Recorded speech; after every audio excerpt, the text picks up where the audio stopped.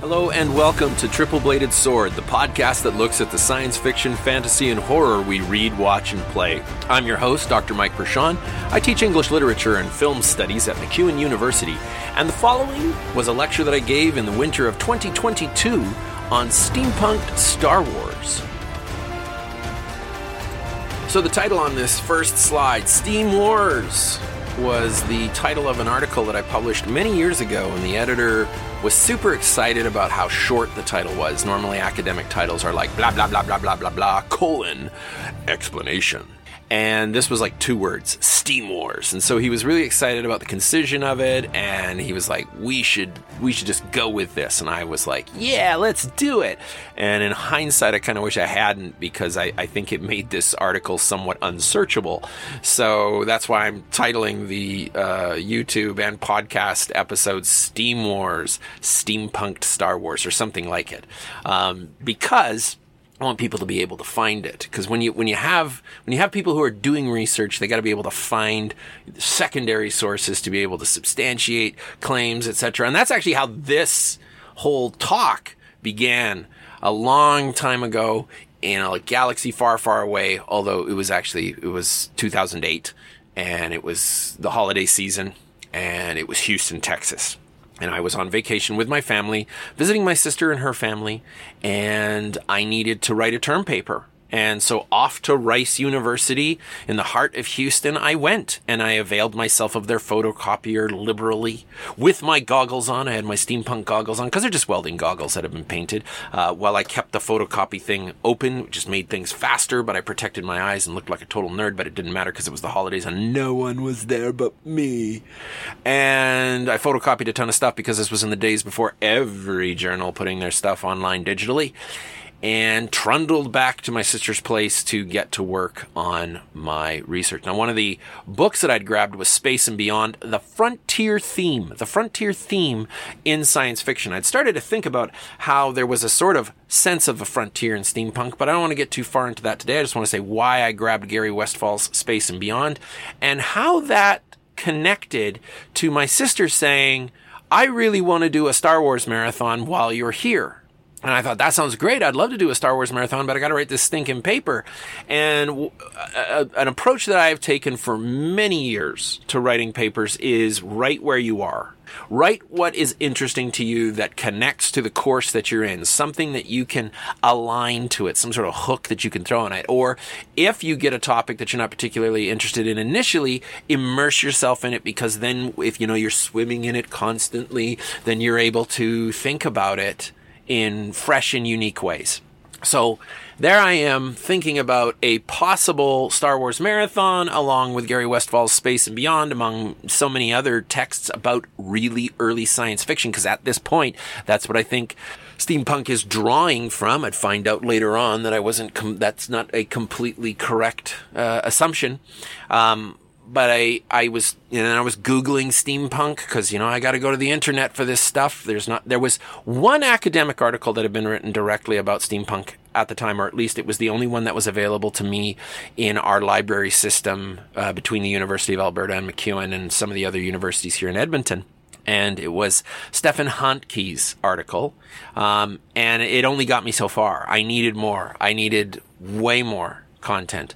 And I knew that I'd be allowed to use web sources if it was something brand spanking new. I mean, if you're looking at a new movement in genres or in whatever it is that you're studying, you may not be able to rely. In fact, you most often won't be able to rely on scholarly sources, because, scholarly publication moves at the pace of a glacier or a bantha.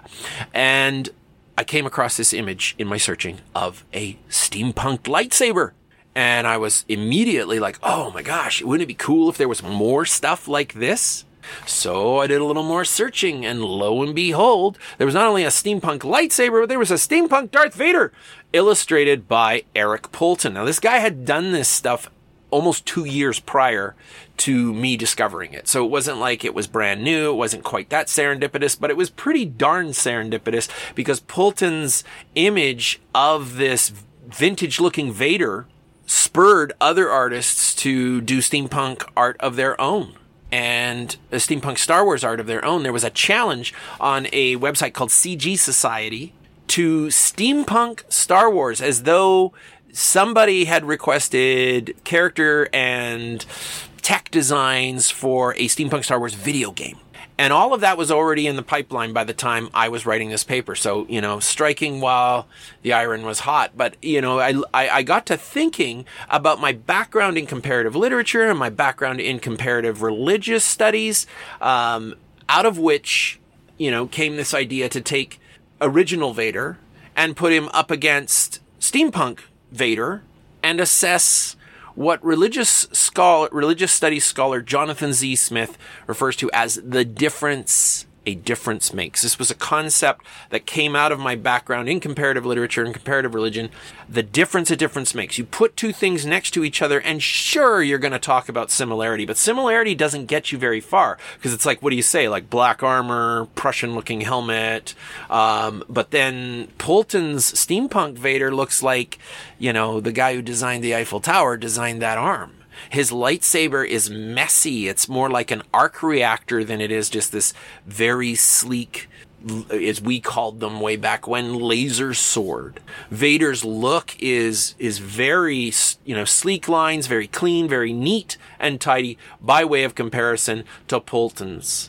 Polton's Vader is wearing jodhpurs. He's wearing these like riding pants, right? He's got the nature of the technology of his cyborg nature is very exterior. It's, we didn't really know, that Vader was largely mechanical when we watched that first film. You assumed, but you couldn't know how much of him was because it's all underneath his armor. This steampunk Vader is exteriorized, and I began to think about the difference a difference makes. And I wondered, could I perhaps get a more objective idea of what steampunk is by looking at steampunked Star Wars images and comparing them with their originals, like comparing them with the first images, early images, or just any of the images from the canonical Star Wars with these steampunk images.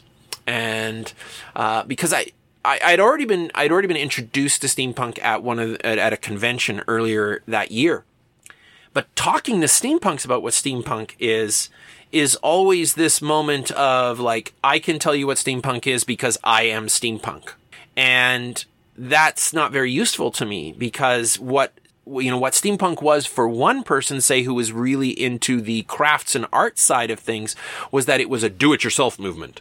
But that didn't always transfer over to every steampunk fan's experience, nor did it always manifest in steampunk narratives, be they, text, film, or game. I wanted to see what the steampunk aesthetic was outside that sort of subjectivity, and this paper became an opportunity for me to do so. Now, I identified 3 features of steampunk because of this paper that I wrote, which became an article, but I didn't identify them at the time. So just to be clear, if you were to go and find the Steam Wars article, you would see that it's like the seeds of what became these 3 features of the steampunk aesthetic that became the core of my research. Well, what are these 3 features? 3 features, as I've identified them, and I'm going to explain these in depth later on, are techno-fantasy, retrofuturism, and neo-Victorian. And so when somebody comes up to me and they say, what is steampunk? I'm always like, what do you want? You want the short answer? It's like that movie Wild Wild West with Will Smith in it. Or it's like, more recently, I can point to things like, the Christmas movie Jingle Jangle. There are other opportunities for me to just point out and go, it's like that. But if somebody really wants to know and they really want to get an earful, then I'm going to say, okay, it's techno-fantasy, it's retrofuturism, and it's not neo-Victorianism, as it turns out. Not neo-Victorian.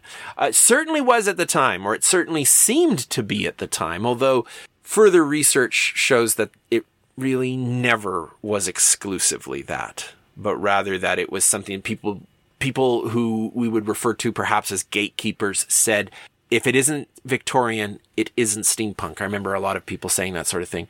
But what we're going to find out over the course of this course is that it wasn't necessarily always that way. That there have always been instances of steampunk that were outside the Victorian umbrella or parasol, as it were.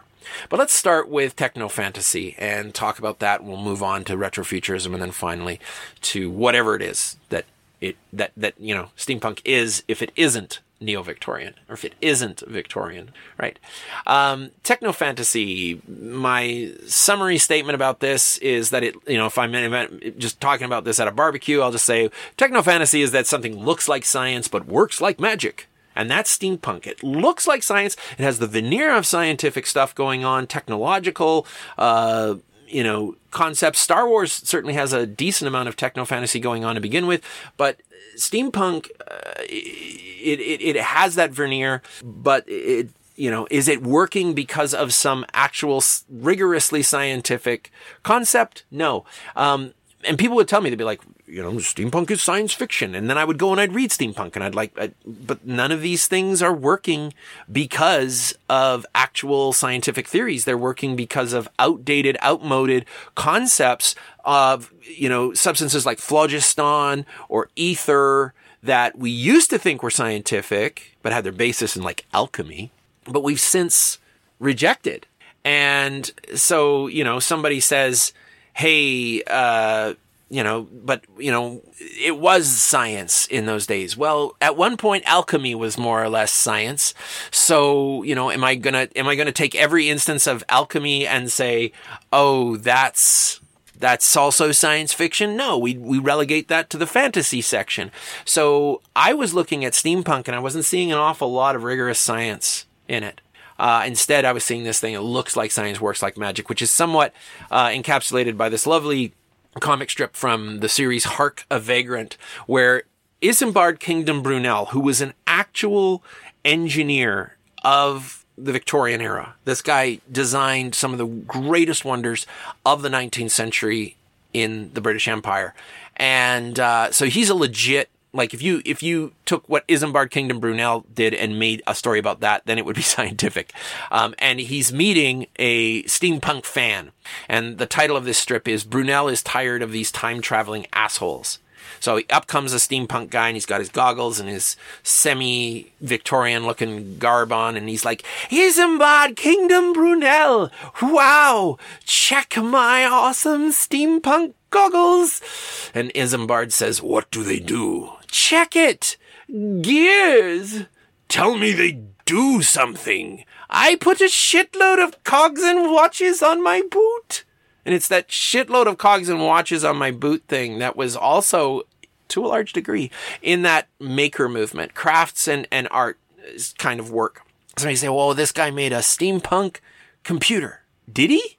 Or did he just put steampunk stuff, a veneer, a shitload of cogs and watches on a computer? And it was still that digital object underneath. And so, yeah, that one works like science, or looks like science and works like science because it's got science inside. But when you go to write about that in a narrative, or even sometimes when I would be at cons, well, the first con I was at, this guy was explaining his cosplay to me. And he was a traveler to the center of the earth. Well, right there, we're outside science. We know the earth isn't hollow. We know that you can't travel there and visit the dinosaurs or whatever, is beneath in a number of different hollow earth narratives from the 19th century. We know that's not scientific now. And if you write about it, it's fantasy. And he was telling me that, this is the stuff that he takes to the center of the earth. And he was pointing out this thing on this wonderful backpack that he had. And by the way, none of this is to diss it because it's still absolutely freaking amazing, gorgeous, cool art. And I loved this backpack, but he was explaining to me this one part of it. And it clearly had a basis in the sort of science that you'd get from H.G. Wells when he invented a substance like cavorite to have his lunar explorers visit the moon.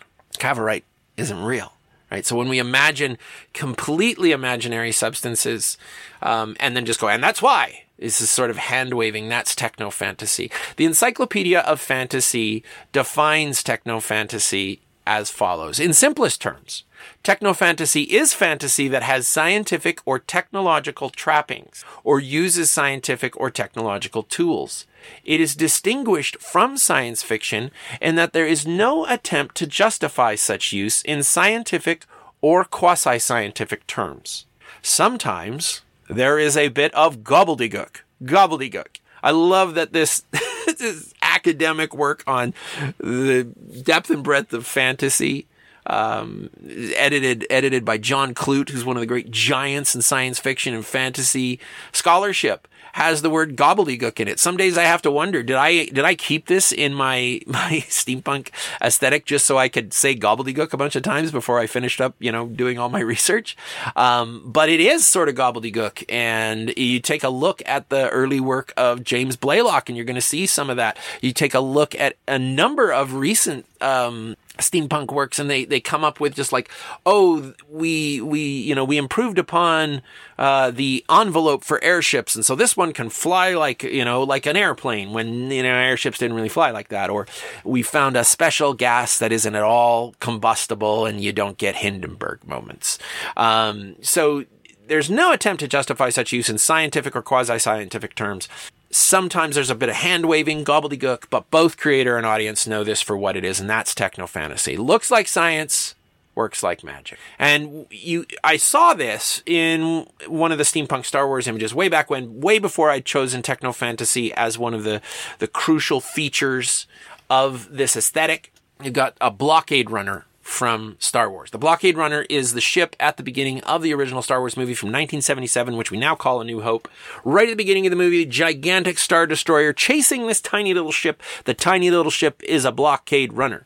And while it's, for what spaceships had looked like up until this point, it's kind of clunky, it's kind of, cumbersome looking, but it's very science fiction-y, very spacey, very technological. Even if at the end of the day, it probably still turns out to be techno-fantasy, hyperspace.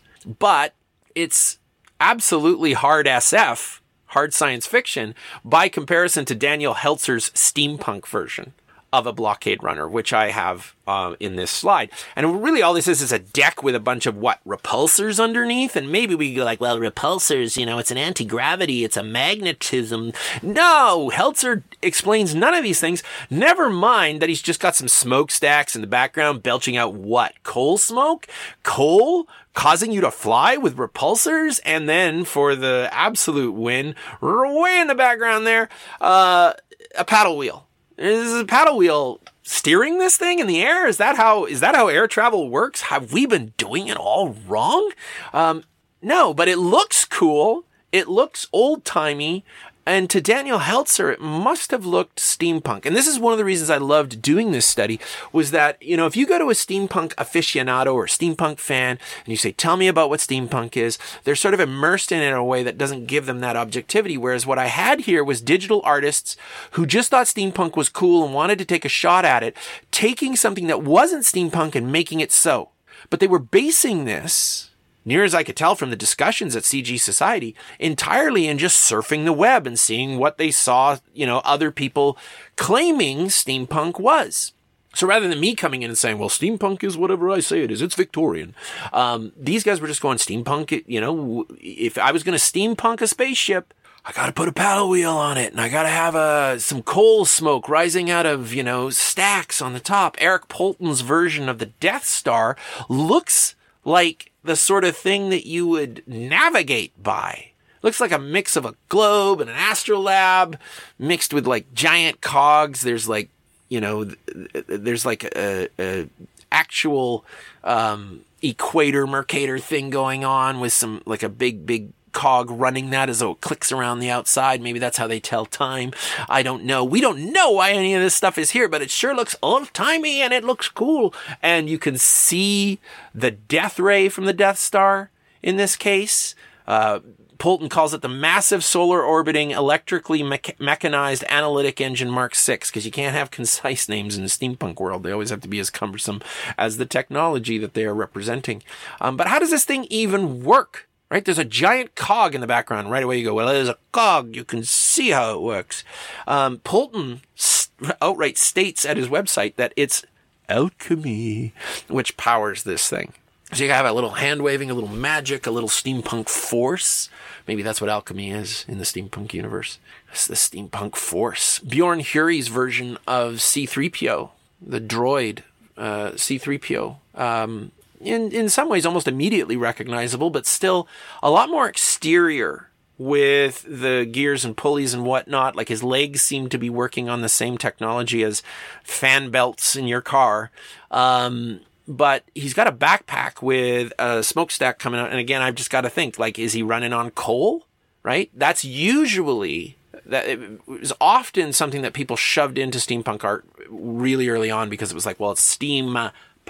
So if you got steam, you've probably got a coal engine, some kind of a steam engine, and therefore, you were always sticking steam engines on everything. And so 3PO's got a steam engine on his back, and he's got some gears and whatnot. Not as many cogs, although they are still present there, as Silof's version. And I've misspelled Silof's name here. My apologies. But at least I have his website there, which spells his name correctly. Sillof, not Siloff. It's Silloff. Anyway, cogs. So many cogs on C-3PO. He's like cog 3PO.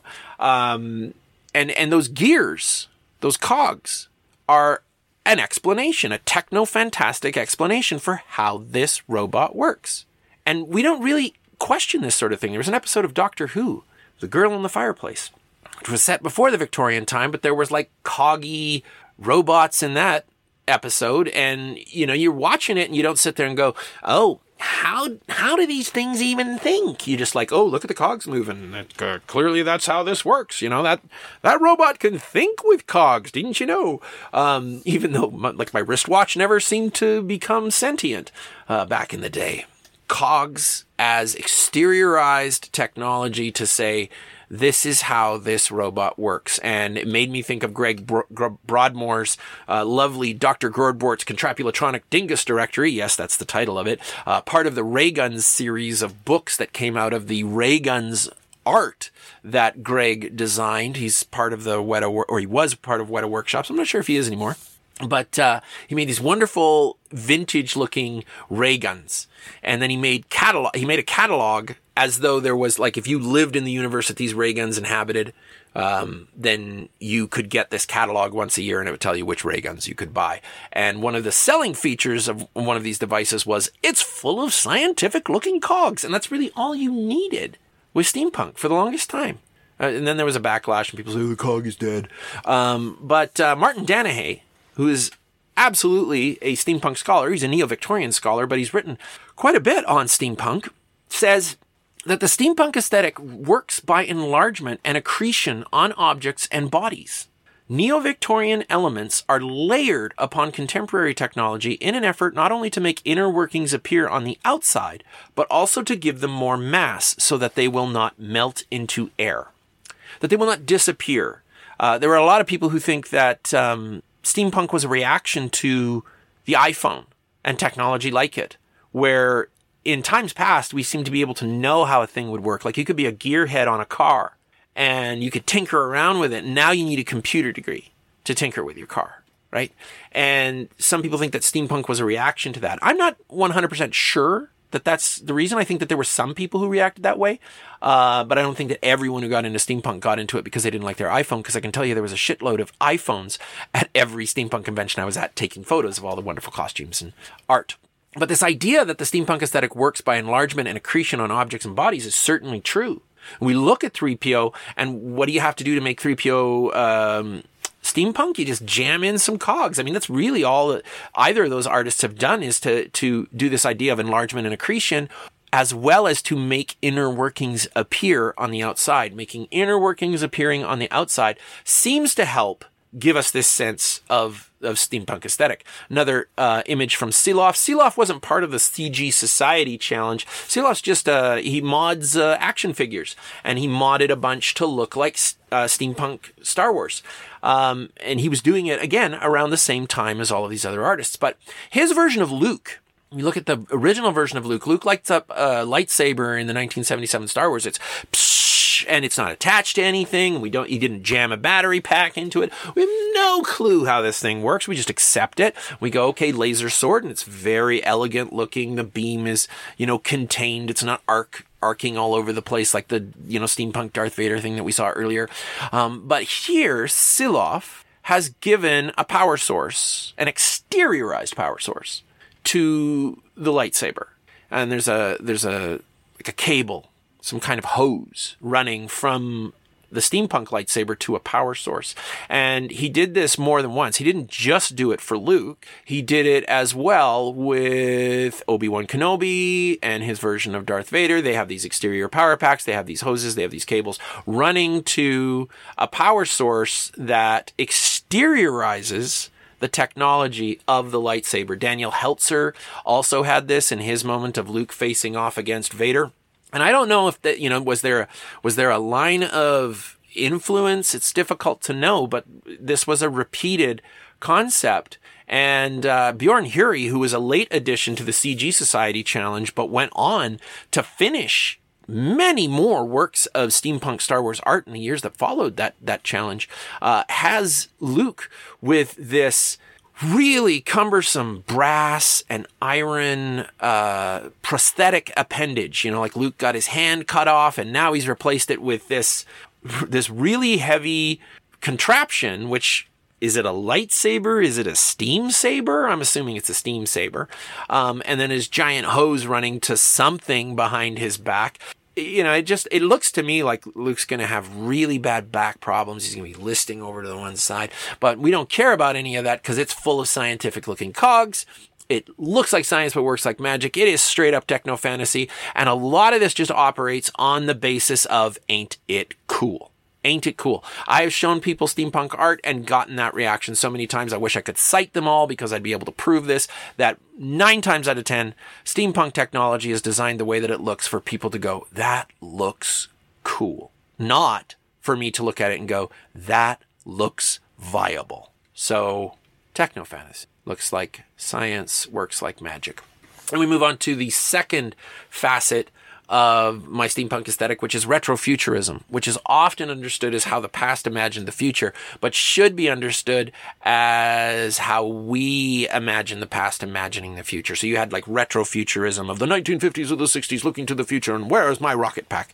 But when we talk about it, especially in steampunk, we are looking at not how the past actually imagined the future, but how we imagine the past imagining the future. Like certainly there is a little bit of this in the sense that some steampunk artists have gone back to the works of Albert Robida and said, okay, I'm going to make it look a little bit like that. But a lot of steampunk artists are just going, it would be really cool if we did this. And they imagine the past imagining the future. All we have to do is understand that in the 19th century, they were not interested in ray guns. They were interested in cleaner skies without coal engines. And we've got steampunk artists going, put the coal back in. And the people from the Victorian era were like, get the coal out, right? We want clean skies. We don't want these satanic factories anymore. Or the corset. Like corsets everywhere in steampunk fashion. The women were trying to get out of the corset. They wanted the practical clothing that came at the end of the century. It was a constricting sort of article of clothing. So, is it what the past imagined the future as? No, it's how we imagine the past imagining the future. As Elizabeth Guffey and Kate C. LeMay have stated in Retrofuturism and Steampunk, this is a collection in the Oxford Handbook to Science Fiction. Retrofuturism can be defined as an ambivalent fascination for a future that never came to pass. Retrofuturism can be defined as an ambivalent fascination for a future that never came to pass. Well, I'd say it's a past that never came to pass. So, it's something that didn't materialize because, again, it's not what the past was even hoping for most of the time. It is straight up, as most science fiction is, it's hardly ever. He might say, Dr. Prashant, you said, okay, how about we just go with speculative fiction? Because I said that, it's not science fiction, but speculative fiction is hardly ever about the period it's set in. It's almost always about the moment that writer was writing. And so steampunk isn't really about the 19th century so much as it is about the 21st. So it's how we imagine the past, imagining the future. Retrofuturism is almost always associated with the technology. So you end up with people talking about retrofuturism in regards to something like Miljenko Simic's version of a TIE fighter, which, the TIE fighter in Star Wars had these two planes on either side, sticking vertically, and then a sphere in the middle, and that was it. It's just a nice little TIE shape, really. Very, very simple to draw when you're a child. Miljenko Simic's version is a tri-fighter. Haha, good pun, Miljenko. The triplanes of World War I. And I hope you just felt the first tremor in the Force.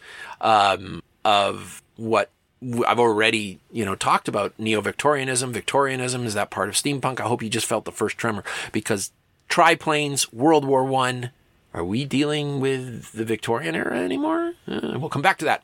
But a triplane, retro, right? We don't have planes like this anymore. We don't design planes like this. But Milyanko Simic goes, oh, okay, so it has to be retrofuturistic. It needs to be how the past would imagine the future or something like that. So he designs the Tri-Fighter. So technology, absolutely part of what retrofuturism is about. But I don't need to really argue that too heavily, because retrofuturism and the techno-fantasy of steampunk go hand in hand. And I don't think I would ever have had anyone going, I don't know about that. But then I expanded upon this, moving retrofuturism from just talking about the technology to talking about the social sphere. So let's take a look at some of the heroes of Star Wars as they are imagined in a steampunk milieu. Han Solo, as played by Harrison Ford, looking like, a pretty cool and hip 1970s space cowboy. A little bit of disco with his shirt, undone down to the middle of his chest. Bjorn Hurey's version, with the great big mustache and the mutton chops and a bowler hat, stripy pants, and the strange looking boots. Doesn't look as much the cowboy necessarily, although there are still vestiges of it.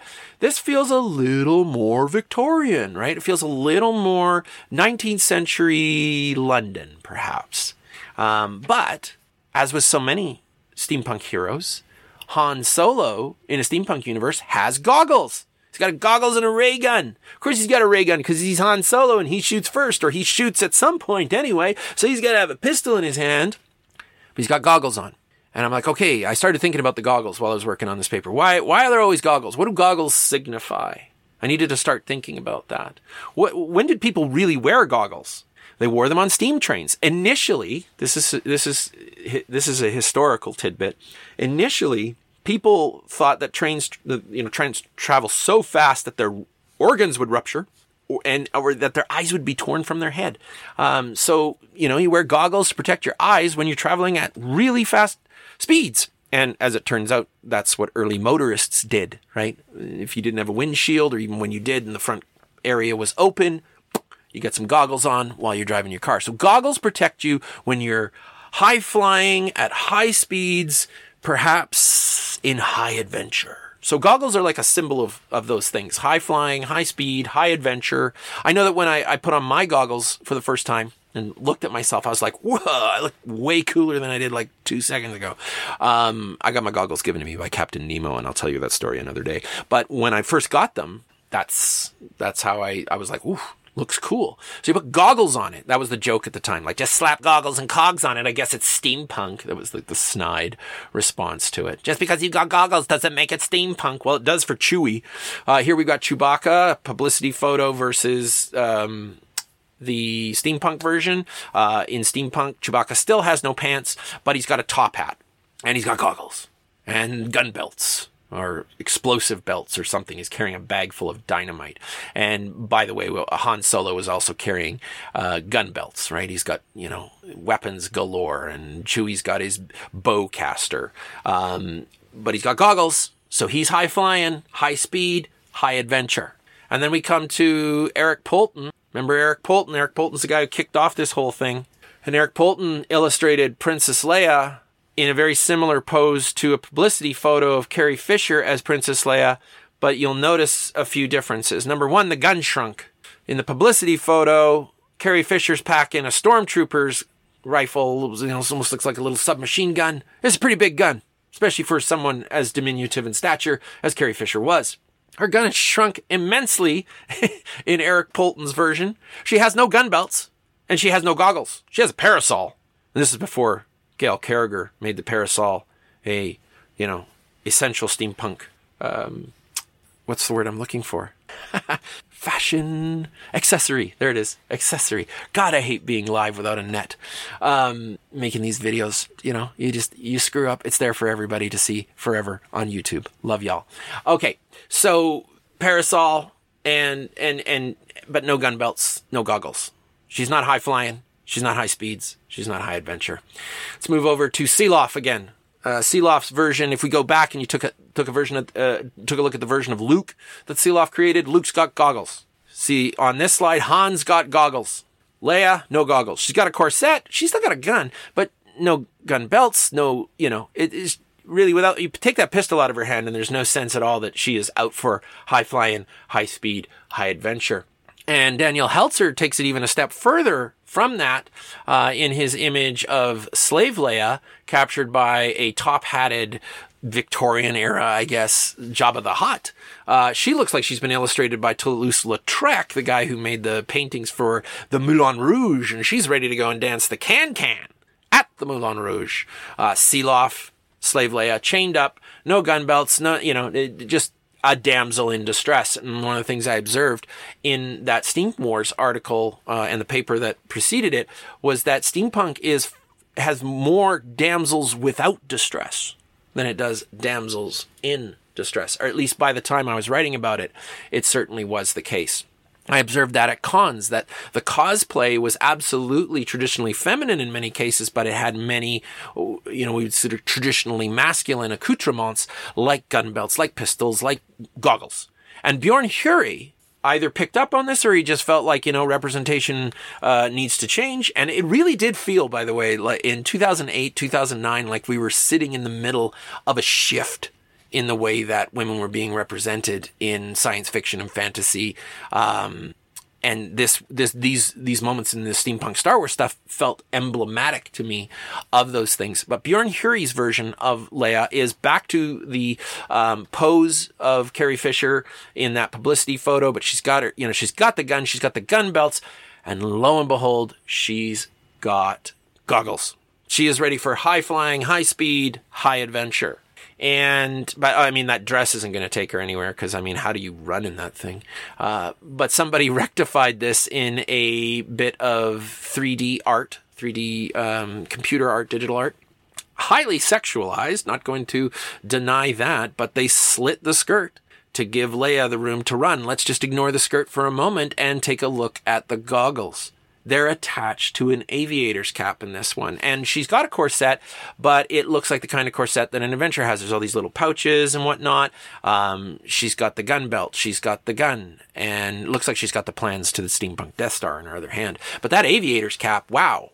Like, was it just that the artist didn't doing anything with hair? Was it easier to do? I don't know. But an aviator's cap doesn't just say that she's ready for high speed, high flying, high adventure, but that she might be the one to get you there. And those are significant shifts. And so this is what I called social retrofuturism, where we were imagining the past, imagining the future out of ideas regarding egalitarianism to marginalized groups, women, BIPOC people of other races, marginalized groups, races, people of color. And Catherine Seaman, who contributed to an anthology called Steaming into a Victorian Future, a steampunk anthology. I had an article that followed her right up, and it was all about this social retrofuturism stuff in the novels of Gail Carriger and Sherry Priest. And I loved that they put Catherine's in the same section as mine because of this quote. Steampunk is uniquely positioned, says Seaman. Steampunk is uniquely positioned to explore ideas that have their roots in our past and to consider and critique social and technological solutions of past, present, and future alike. Not just technological retrofuturism, but social retrofuturism, and that we consider and critique these things. Does steampunk always critique? No. But it is almost always dealing with these things, whether by intention or by caprice. Well, if we're going to have the, retrofuturism of imagining the past, how we imagine the past, imagining the future, we have to ask the question, which past? And this brings us to Neo-Victorianism and whatever I replaced it with.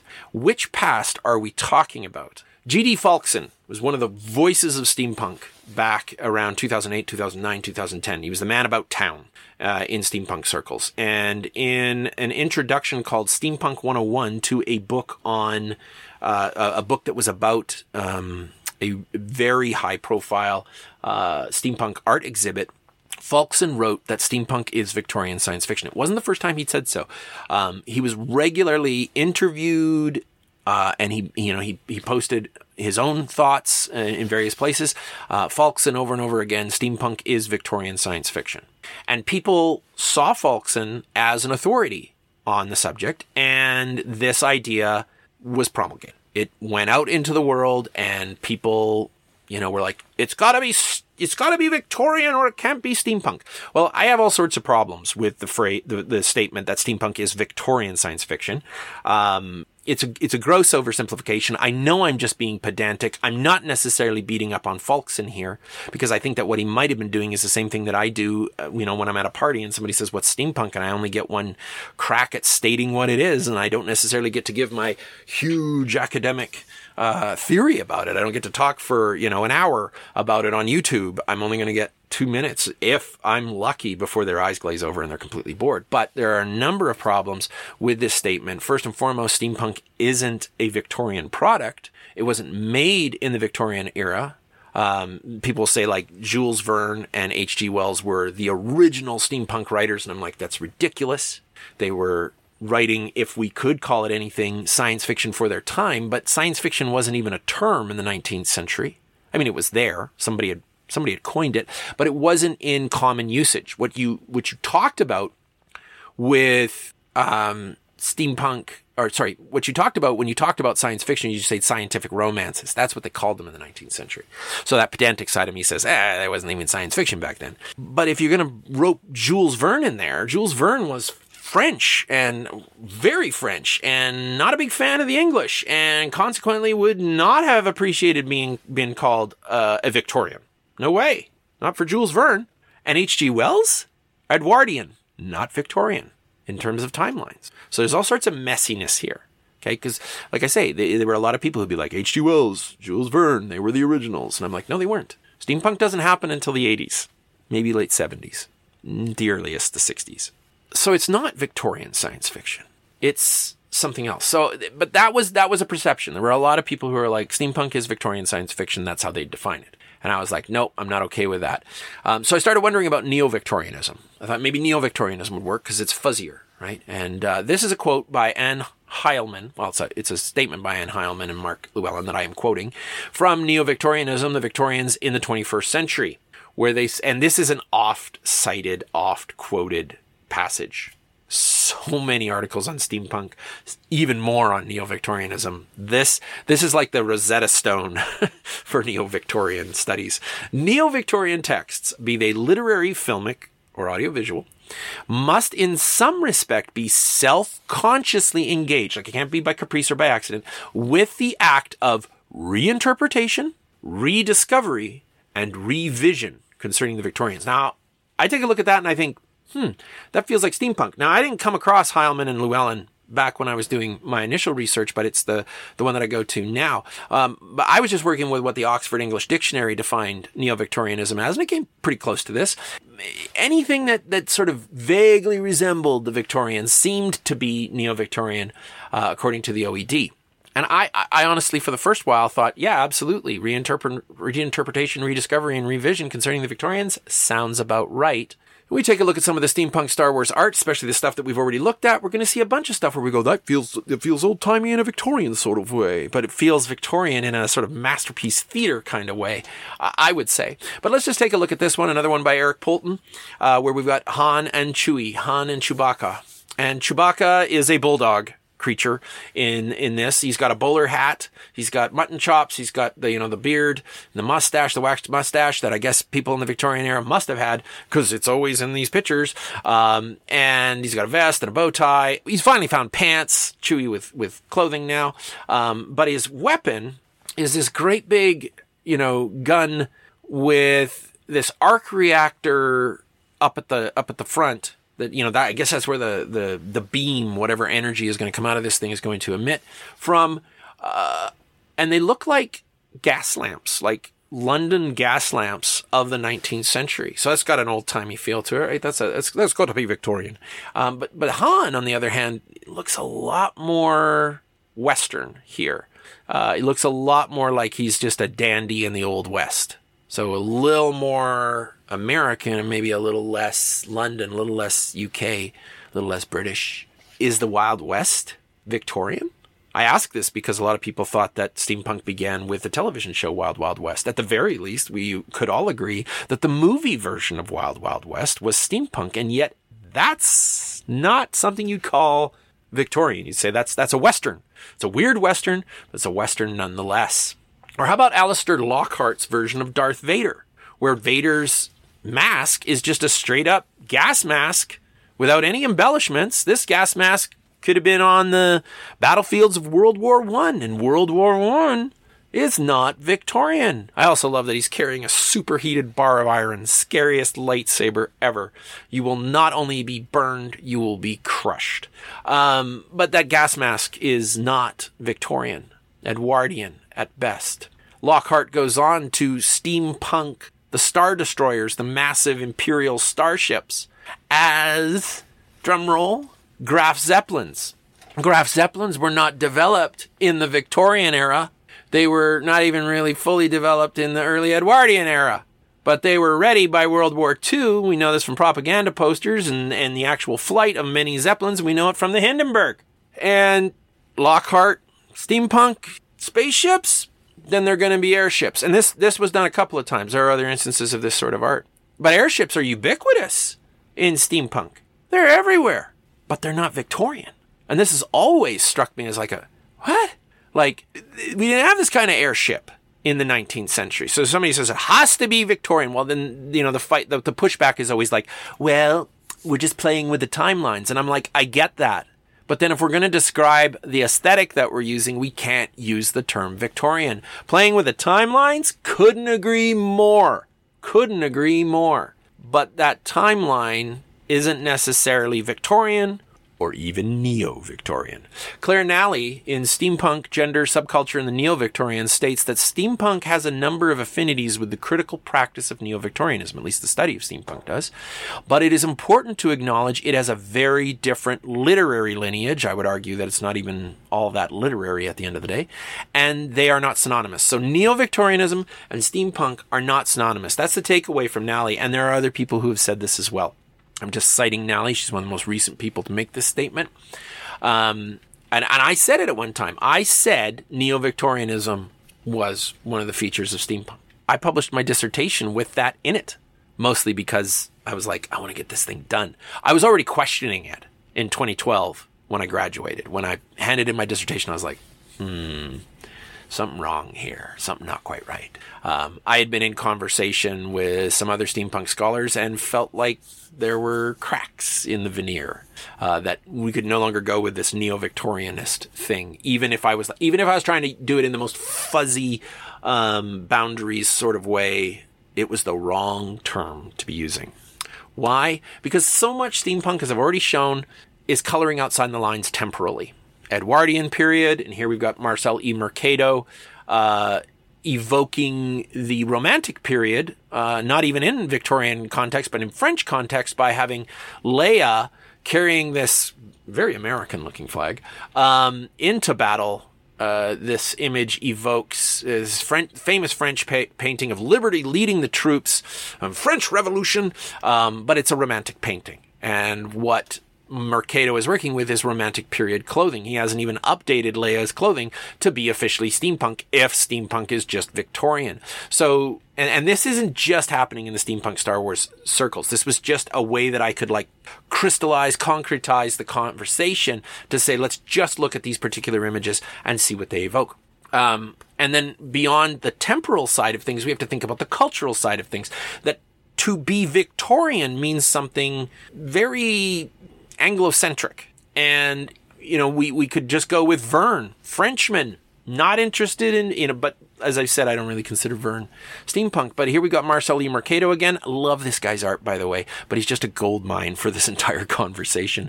And this sort of pulpy, poster, poor old man Ben. So here's Obi-Wan Kenobi, and he's wearing a turban, and he's sitting next to a hookah. Very sort of Orientalist, Middle Eastern imagery. Poor old man Ben hooked to the hookah pipe again. What will happen once our intrepid heroes decide to fight? Will he be too passive to help join their plight? I love it. It's just so, it feels like that period. But I begin to go, wait a second, if Obi-Wan Kenobi is in the Middle East, and the Middle East is Tatooine, then why is Luke white? Why is Han white? Why are any of the heroes, except for Obi-Wan, white. If they hate Luke, at the very least, some people are going to be like, because he's the son of Darth Vader. I'm not. Just roll with me here. Why are any of the rebels white? Colonial oppression during the 19th century. Who was the Empire? The British were the Empire, right? And if Ben's from anywhere in a steampunk Star Wars, he's from the Empire originally, in that sense. But at the very least, he's in the Middle East here, and that starts to move us into other cultural spaces. Not necessarily in a really positive way, but in a fairly reductive way, that if we're just playing in the fields of neo-Victorianism might be, to put in all those restatements from that quote about what neo-Victorianism is, that sometimes it reifies outmoded, outdated, racist, sexist ideas. And here we have, again, Mercado, beautiful art, but Mos Eisley, rollicking good times. Let's zoom in on Han and Chewie. Han, very white. Chewie, not sure. He's got tattoos, sort of Islander-style tattoos. He's got dreadlocks. He doesn't feel white here. He certainly doesn't feel Anglo-centric, but I can't tell where he's supposed to be from. Is he a person of color? It's unclear, but there is a move at this point. There's a shift to imagine at least one of the rebels, even if he's an alien in the original, as someone from outside the colonial boundaries. One of the worst examples of this whole move in the steampunk Star Wars art was in Eric Polton's image of Jabba the Hutt, which came up as straight Fu Manchu, straight Orientalism. And it, in some ways, was part of a conversation about a term that was beginning to be used, Victorientalism, but it was being used as though it were it was a positive thing. Like if you steampunked the East, then it was Victorientalism. And, it was in the sense of Edward Said's ideas of what Orientalism is, the othering of a group from outside this colonial space. But it was an incredibly negative representation. But at the very least, what these images tell us is that if we go with steampunk must be Victorian, then it excludes all sorts of expressions and especially people who might want to be part of what they like what's going on with steampunk, but they don't identify with that Victorian focus. Diana Foe, who is she's a great steampunk scholar. She's also a really wonderful editor of fiction. She actually just recently won a Hugo, wrote many articles, and we were in conversation about race and steampunk on several occasions. And when we would talk, I would always say, I just, the stupid term, neo-Victorianism or Victorianism, but I don't know how to get rid of it. An industrial era just isn't doing it for me, or the 19th century isn't enough because of the Edwardian thing. And there was just, the Graf Zeppelins. There's all sorts of stuff being pulled into the steampunk aesthetic. Victorianism isn't the right umbrella. Industrial isn't the right umbrella. I don't know what is. But Foe said this about this situation. As people from marginalized backgrounds increase their presence in the steampunk community, many have worked towards disrupting steampunk's default identity of Eurocentric whiteness. And my conversations with Foe led me to reject any use of Victorian, be it Victorian straight up or neo-Victorian or even hyper-Victorian. Ultimately, when I finally got the chance to write a new dissertation, as it were, on steampunk in my book, I threw Victorian out the window. I didn't reject it entirely. You got to talk about it. The roots of steampunk, absolutely Victorian, but not always. So how do we arrive at what comes next? What do I replace it with? And how do I talk about that in a steampunk Star Wars context, given that my steampunk Star Wars research led me to neo-Victorian? Well, I've got an image here from Mortal Engines, the movie version of the Mortal Engines based on Philip Reeves' steampunk book. And when Mortal Engines was released, there were people who were like, this movie is more steampunk than steampunk. It's so steampunk. It's crazy steampunk. It's steam. And then there were a few people, very few, and they were mostly going off of interviews with the director, Christian Rivers, saying, no, this movie's not steampunk. There's no top hats. There's no corsets. There's no white, Eurocentric, Anglophone steampunk, is more what he probably should have said. Or if there is, it's just not the kind that we've seen before. Anyway, there was some disagreement over whether or not Mortal Engines was steampunk, regardless of whether or not the book was. One of the other things that was said frequently about Mortal Engines is that it was a lot like Star Wars. Oh my God, the plot was so much like Star Wars. They borrowed the plot. They stole the plot from Star Wars. It's okay. Star Wars stole the plot from somewhere else. Stole a whole bunch of other stuff from previous movies. The Searchers, Swiss Family Robinson. It stole. Okay, I'm not going to get into that right now. This is not a lecture on Star Wars. It's a lecture on steampunk Star Wars. We'll just go with Mortal Engines is a lot like Star Wars. Okay, well, if it's steampunk, then Mortal Engines is basically a steampunk Star Wars movie.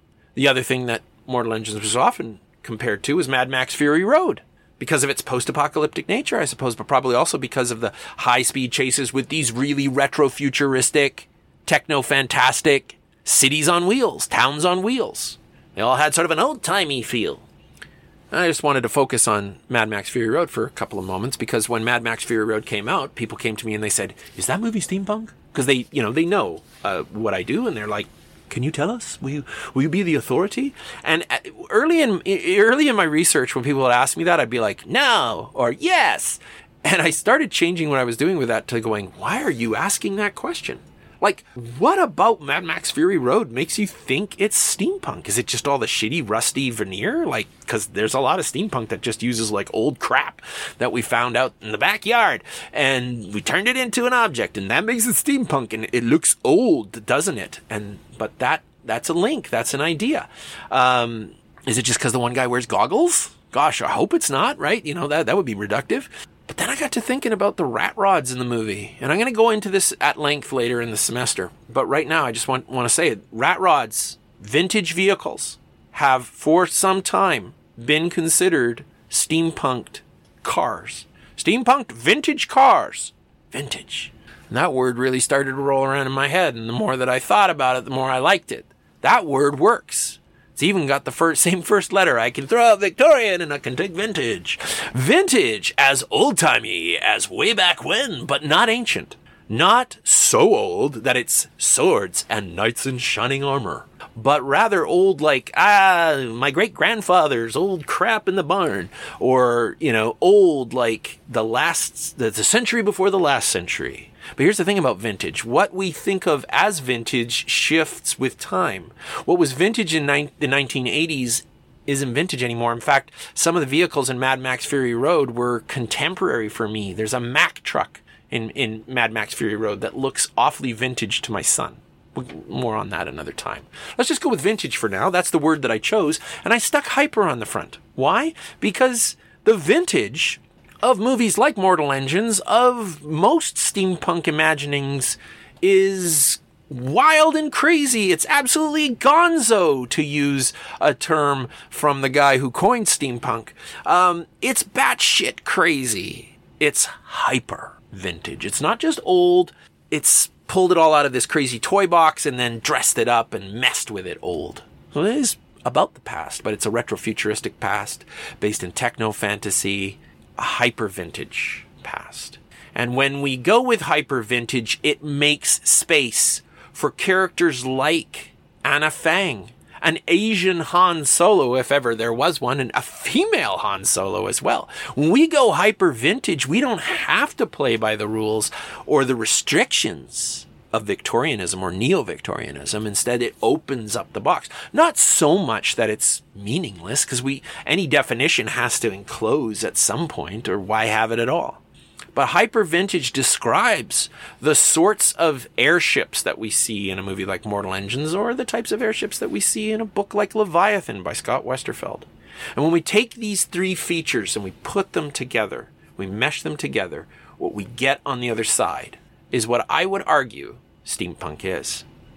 There are people who would say that I'm wrong, but I think that their ideas about what steampunk is are mired in previous expressions of the mode of steampunk. Steampunk, like these moving cities, on these traction cities in Mortal Engines, is on the move. It's a moving target. People are still producing steampunk art and narrative. And so long as they are, we have to be ready, as I have been. And I'm not just saying that like, as I have been, but I think it should be instructive. As academics, we need to be ready to revise what we've said in the past when new information comes to light that makes us change our minds about that. Was steampunk very Victorian at one time? Yeah. In a lot of its expressions, arguably so. And even now, a lot of those expressions still are. But that doesn't mean they all are. And if we're going to be good steampunk scholars, we have to be ready to be able to go outside that restrictive space of Victorianism into a space of the hyper vintage, as we admit that what we're studying here is something that is changing and growing.